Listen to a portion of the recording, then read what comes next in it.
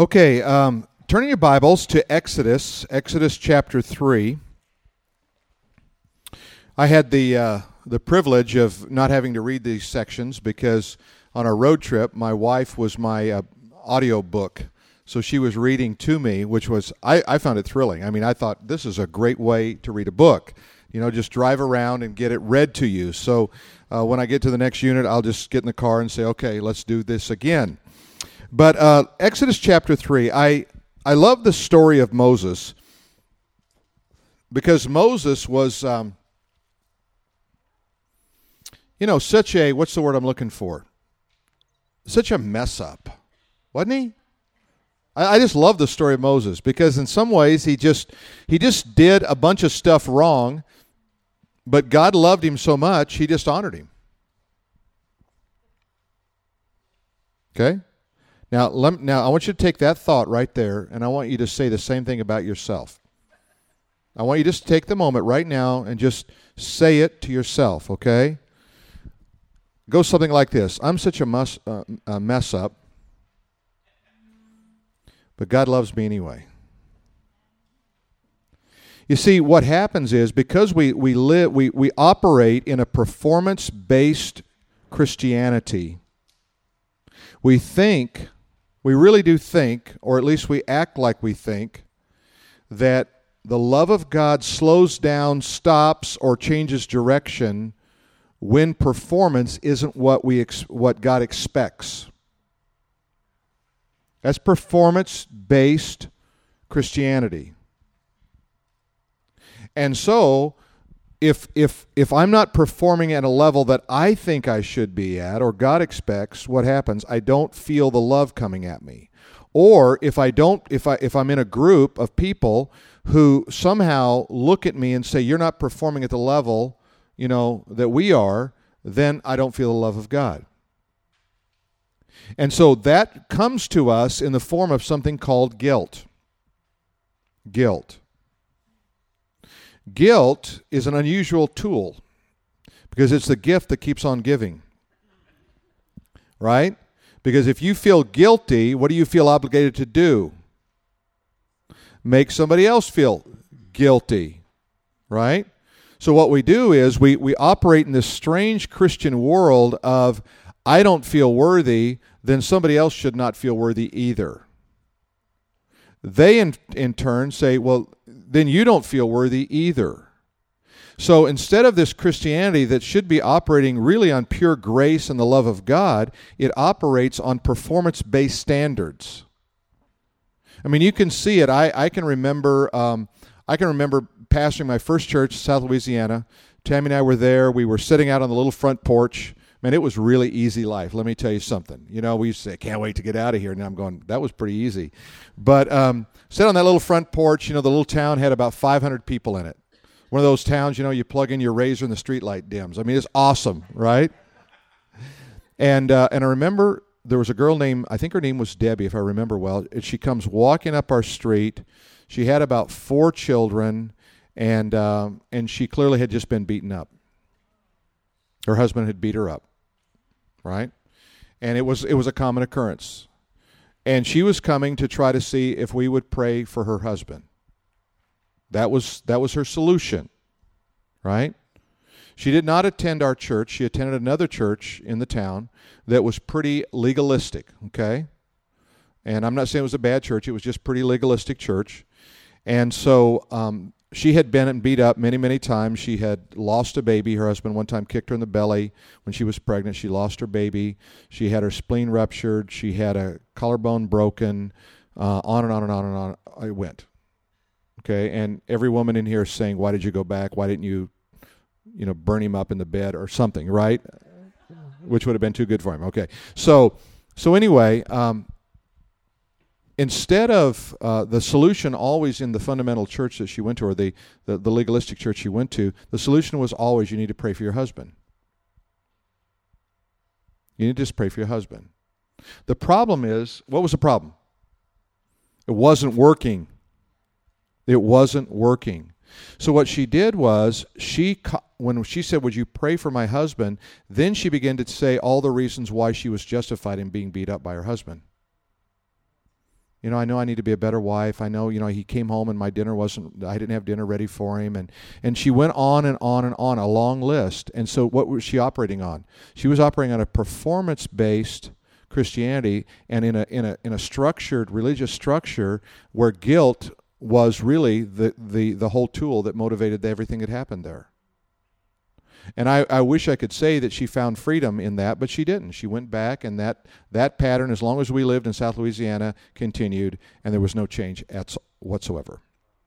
Now, Paul writes to the Corinthians, I believe it's in 2 Corinthians, he says, you gladly bear up with those who take advantage of you and even strike you in the face. To my shame, I was too weak for that. He was talking about those who come in and they impose upon them all these heavy rules and all these heavy laws and take advantage of them. Even, kind of a metaphor, even strike you in the face, you put up with it. Because why? Because you're operating on this performance-based kind of Christianity.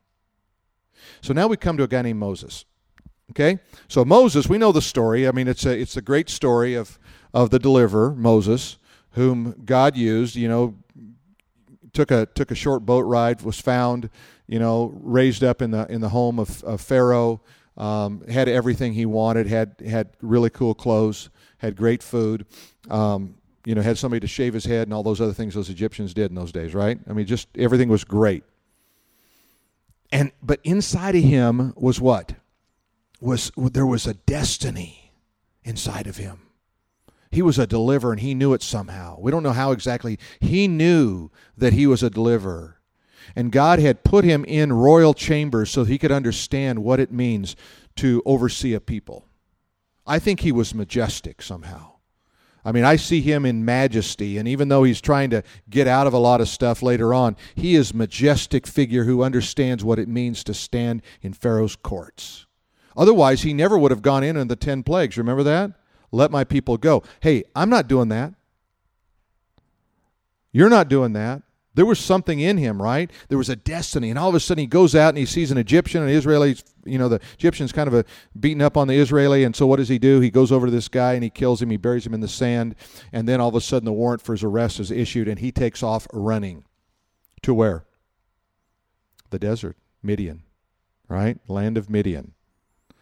So 40 years in the royal chamber, 40 years in the backside of the desert, and I don't think it was a pretty sight. You know what I mean?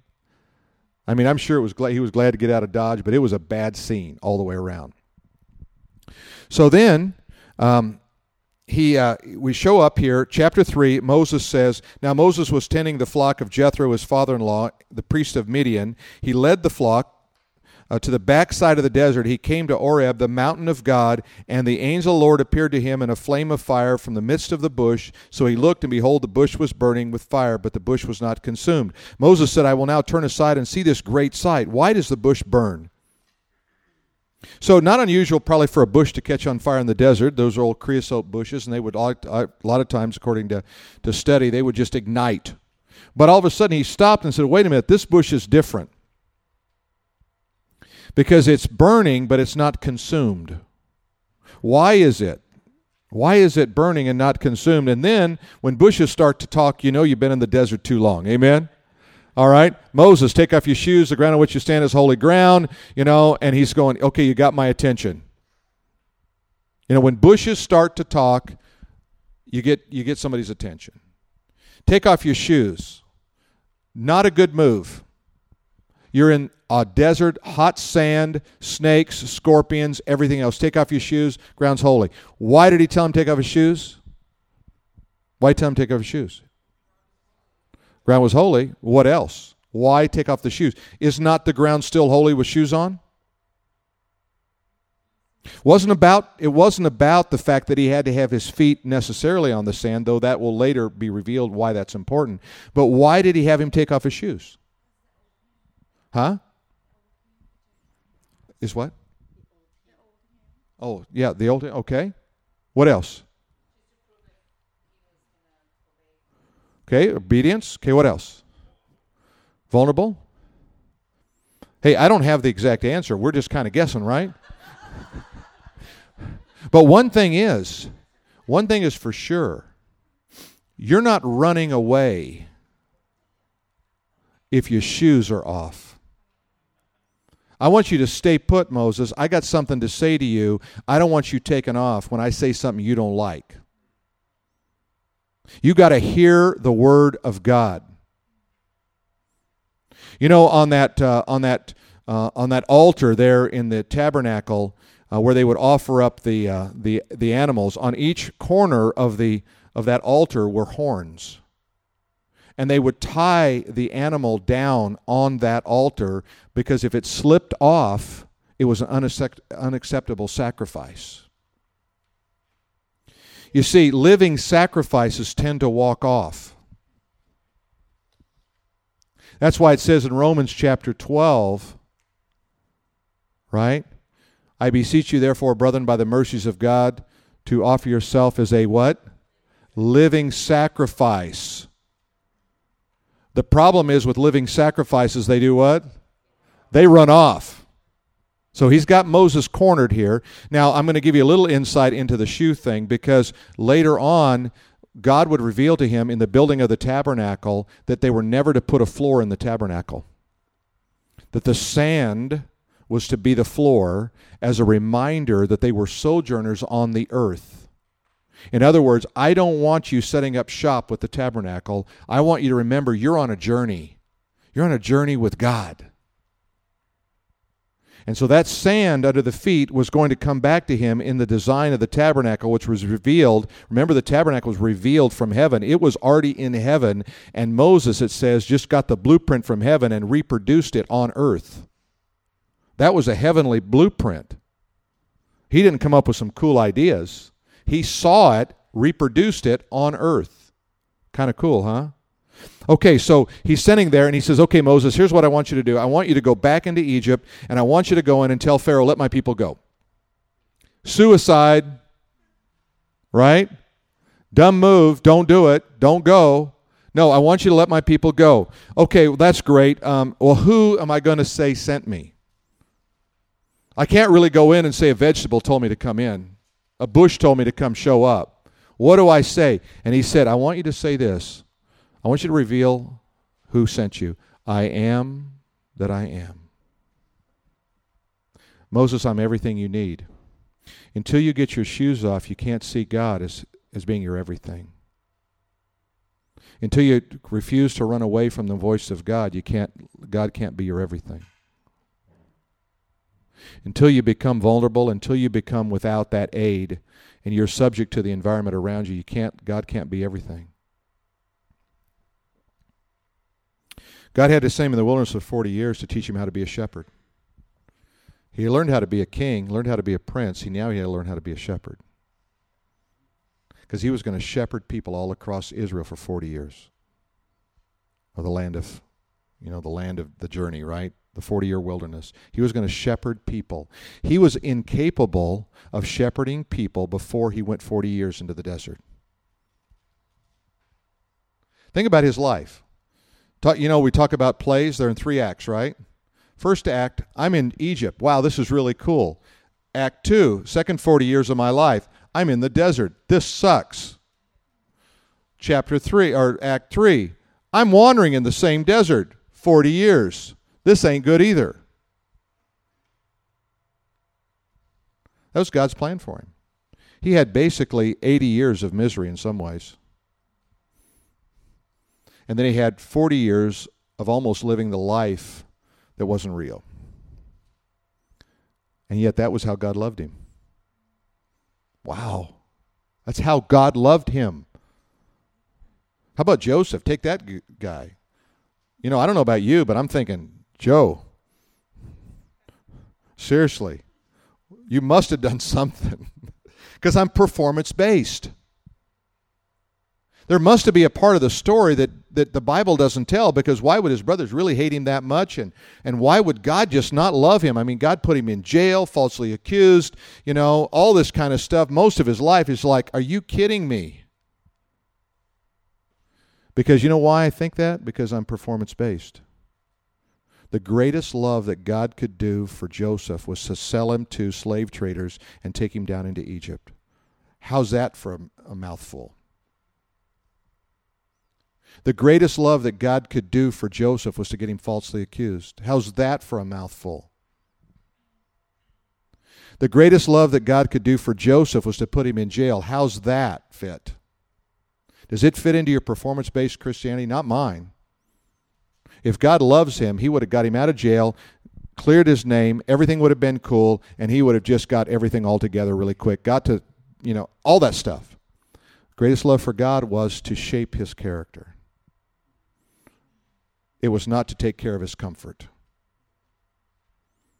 Is that a hard lesson for us to hold? It is for me. God is more interested in shaping your character than your personal comfort. Because God is creating you not for time, but for eternity. God has a bigger plan for you than planet Earth, but he has to get you ready for the bigger plan on planet Earth in on-the-job training. Wow. So if you find yourself always operating in this performance-based Christianity, you're never going to be happy, guys. You're never going to be happy because you're always going to realize, why is God not doing this in my life? Or why did God do that to me? Why does that hurt so much? Why, God? Because you're operating on performance-based Christianity and not love-based. Hey, I'm not standing in front of you as an expert. I'm only telling you what is truth. I'm trying to incorporate it more in my life. Okay, so let's take a little bit another look here. Let's go, if you will. This is kind of good stuff, isn't it? Kind of good stuff. I read some of this this morning. We met with our group that's going to start our prayer ministry here, our weekday prayer ministry in conjunction with our prayer ministry. So, we don't have a name where, it's basically going to be a house of prayer, but we're not a house of prayer. We're our own expression of it. So we're trying to come up with some really cool name, but unfortunately IHOP got the really cool name first. They really did. I mean, my house should be called a house of prayer for all people. Gee, how do I improve on that one? Okay. But I want to read this to you because I think this is so good. Is that okay if I read? You all right with that? Okay. If you have the book, it's page 112. And this is like worth highlighting, okay? Now, some of you only have the workbook, and if you want to get the book, I don't know if we have, I think we have some copies of this. And we do? Okay. And then we also have workbooks over there if you don't have one and go, I'd sure like a workbook, okay? All right, so page 112. Throughout Scripture, we see that God takes the initiative in people's lives. He would encounter a person and reveal what he desired of them. The revelation was always an invitation for people to adjust their lives to God. No one to whom God spoke remained the same. All had to make the same major adjustments in order to walk with God. As they responded obediently, they experienced his character in different dimensions, such as counselor or provider or redeemer. What often happens when God begins to work around us is we become self-centered. We begin trying to manage what is happening or to expand upon and administer it. We must reorient our lives to God, to see life from his perspective. We must allow him to develop his character in us and let him reveal his thoughts to us. Only then can we gain proper perspective on life. When you're God-centered, even the desires to do things that please God come from God's stirring in your heart. The Bible says it is God who is working in you, enabling you both to will and to act for his good purpose.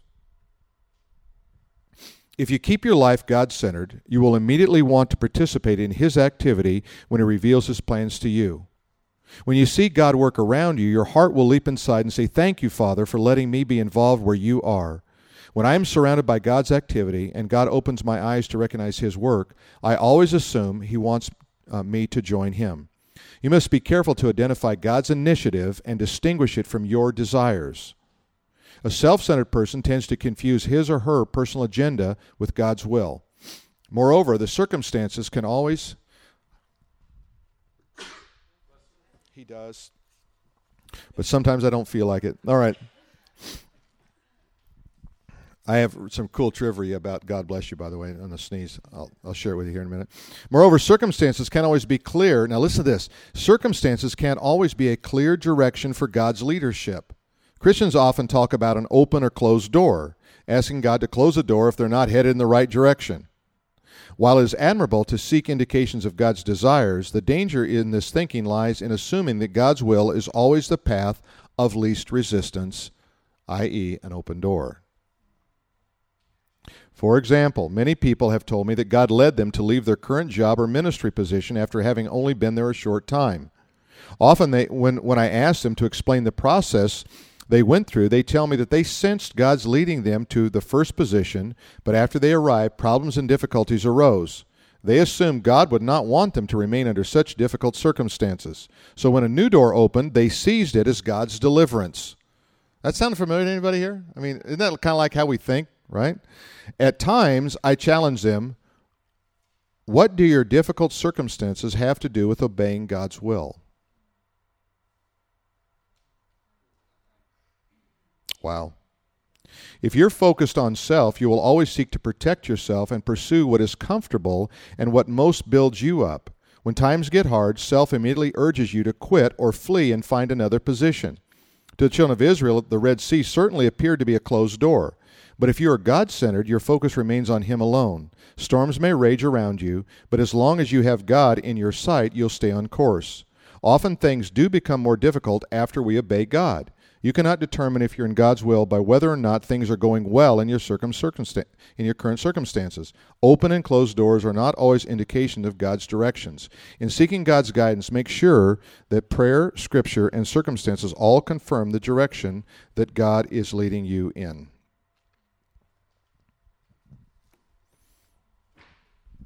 That's pretty good. That's pretty good.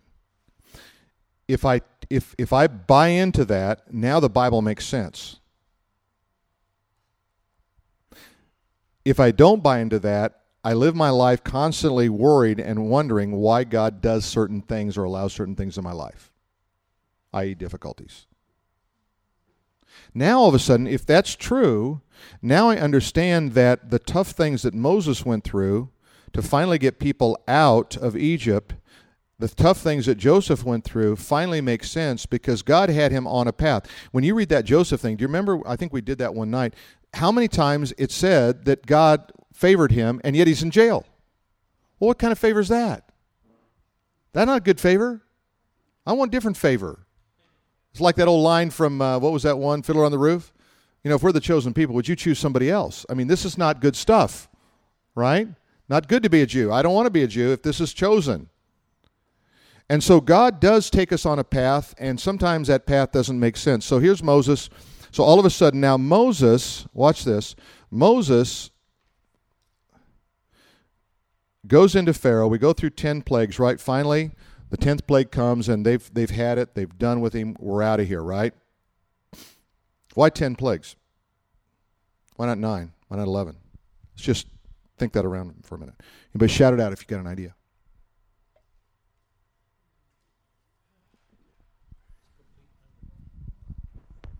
You ever thought about that?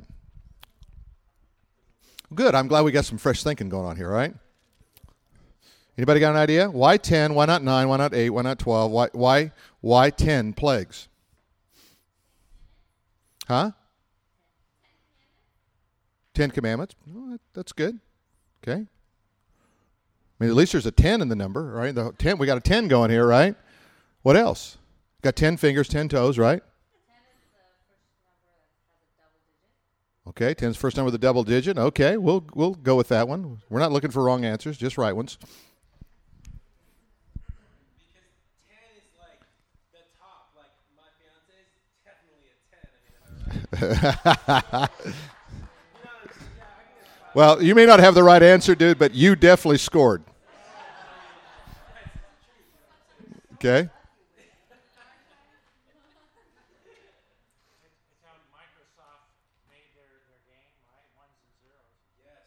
Okay. All right. Well, we're fishing. We're fishing a little bit. Okay. I'm going to help you. You go into a bank, and you're a robber, and you tell them to what? Stick them up. What does that mean? What's up? What's going to get sticked up? I want to see your hands. Right? Mother has a little baby. What's the first thing they ask? Almost always ask how many fingers and toes does he have? 10 in the Scripture is a number of a testimony. A testimony. So what happens is, why does God create a system of giving that's based on the number 10 called a tithe? It's a testimony. It wouldn't be until the 10th plague came that the final testimony that they said, it must be God. It must be God.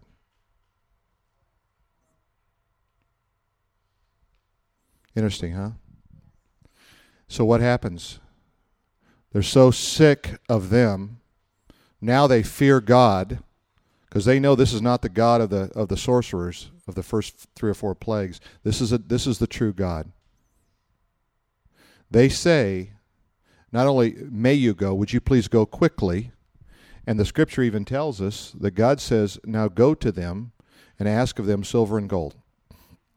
Plunder the Egyptians. And it says God brought the favor on Israel, and they plundered the Egyptian. They gave them as much gold and silver and precious things that they wanted. And out of Dodge they go, gold and silver, headed to the Red Sea, right? They're probably thinking to themselves, we got gold and silver, we can start life over. And the gold and silver had nothing to do with their personal pleasure. It had to do with the building of the tabernacle, because everything about them was for them to understand the true God, so they could understand the true God loved them. That's what it's all about. I want you to see how I love you. I'm going to get you out of Egypt. I'm going to give you all this gold and silver that you want to put in your pocket, but it's not for you. It's for me, so that you understand in true worship how much I love you. And when you understand how much I love you, then you're going to be able to love.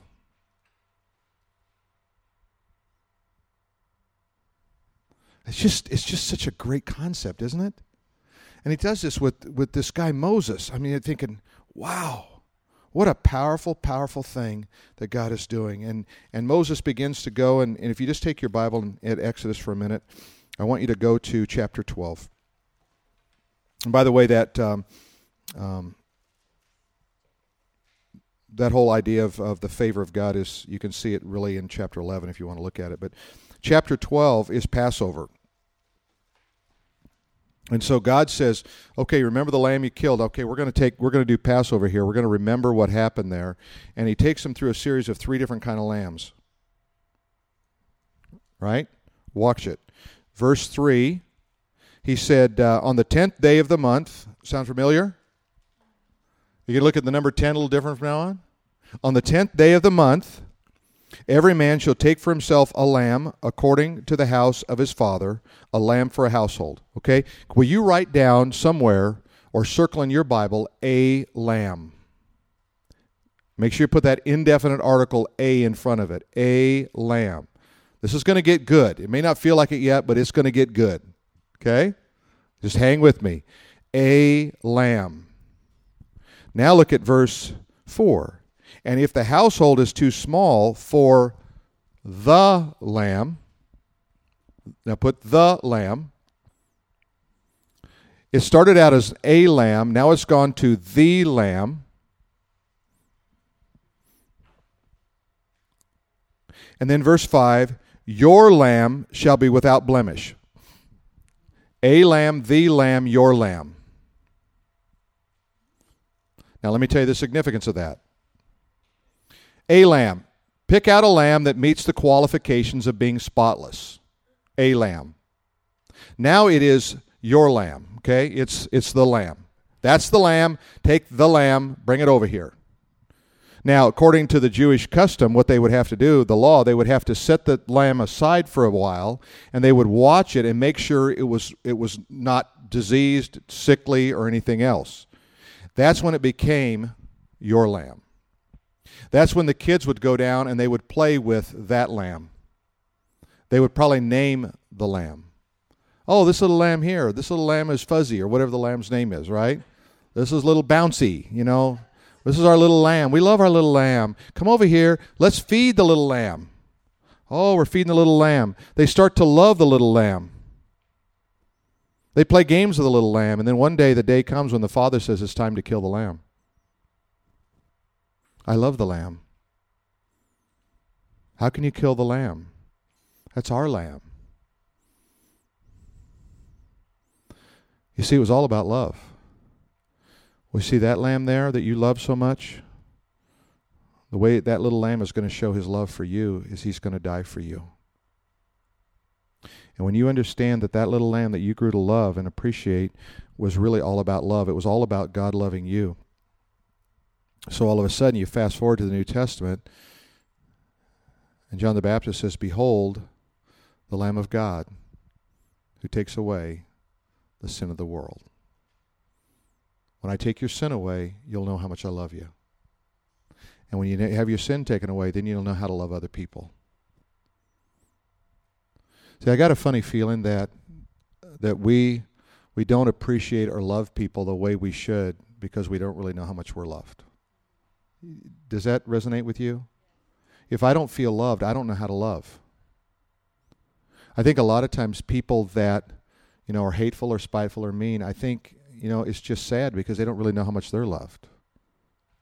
In my time when if I'm angry or bitter or anything going on in my head, it's just something's wrong with my understanding of God's love for me. That's all. So our first reaction, if somebody's like that, you want to react. No, don't react. Just love them. You know who showed us that?